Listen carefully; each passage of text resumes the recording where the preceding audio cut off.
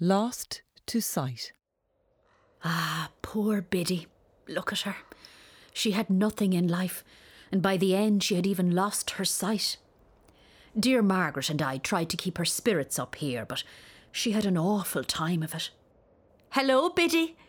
How are you today, dear? I have a visitor for you to meet. Hello, Anne. And who was this with you? Do they have any news? Hello.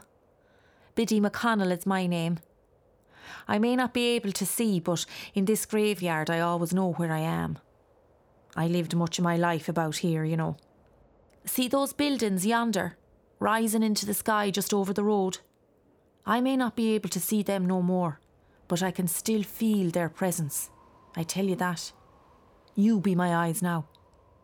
Look over and trace the outline of those grey stone walls, those windows, that pitched roof. I shiver to think of it. Those cold stone buildings aren't much changed in look from when I went in there, I'm told. Different inside now, though. Well, I should hope so. You wouldn't want to have seen it when I went in. Back in the year 1846. Bad times. Some of the worst. And I with the misfortune to be in the middle of it. Them were the days of the Great Hunger. The blight hadn't long come when my father's job went with it. Before long, so would our small home, down on the Shannon's banks. At least we called it home. A stinking hovel, the bailiffs called it, as they were dragging down its mud walls. After that, the workhouse was the only roof we could get. Little did I think it would be the last I ever had. I was 13 years old when I walked through that gate. And it was 6 years later I was put into the earth over here. I was lucky to get that far. There's plenty went into the ground without ever crossing that road. Look again, just opposite us. Anne tells me the small building we call the Dead House is still there. That's where they prepared my mortal remains after I passed. There was many I knew began their final trips inside that little building. Too many. And plenty of them younger than myself too. It was a hard life we had inside there, I suppose. Hard times were all I ever knew, really.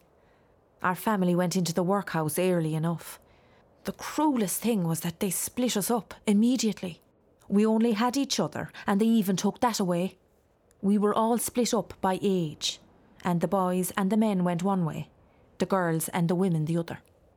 There seemed to be more and more forced in there with every passing minute them days. Not that they wanted to be. Us ordinary folk had no choice during the cursed famine.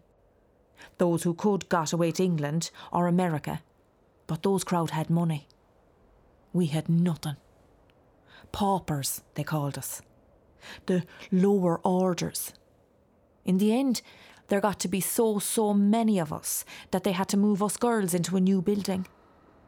An auxiliary workhouse, they called it. A grand name, I suppose. It didn't feel so grand when there were near 400 of us packed into it, I can tell you that. I can still smell it. Still feel the filth on my skin. Every morning we were stood outside, every one of us, to have a bit of cold water from a couple of buckets splashed about our persons. And then only 2 towels between us. 'Twas little wonder we got sick. I used to wonder why our betters didn't do more for us.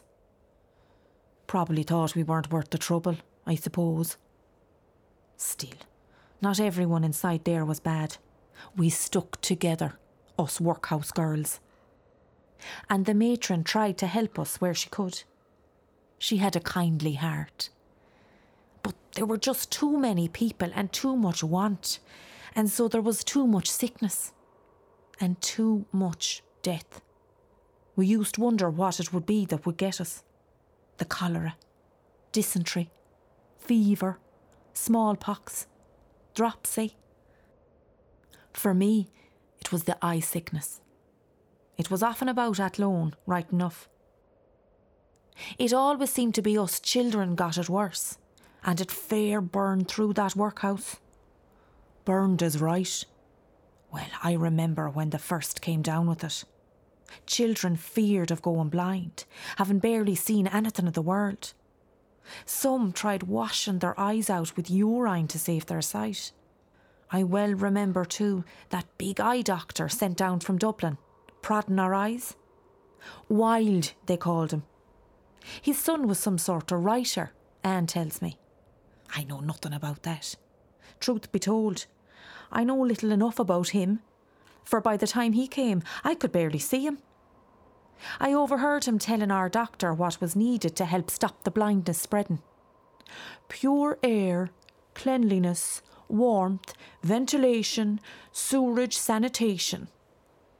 All things we had none of, and little chance of getting. The man Wild didn't stay long anyway, and by then it was already too late for me. They tried those silver drops and the leeches, but it was no use. Some of the fortunate only lost a bit of their sight. I lost it all. The girls did try to help me after, and I came to know my way around well enough over the next few years. Blind people are remarkably long-lived, the doctor said to me. You'll grow used to it. Turns out he was wrong on that count, at least as far as I was concerned. I was 19 when another sickness came calling on me, back in 1852. Still, it is better days now. I have Anne here, and Margaret, and all the others to keep me company.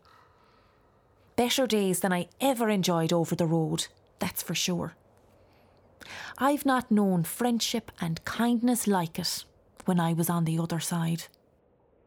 And we're glad to have you as a friend, Biddy. Take a rest there, and I'll be back to you in a while.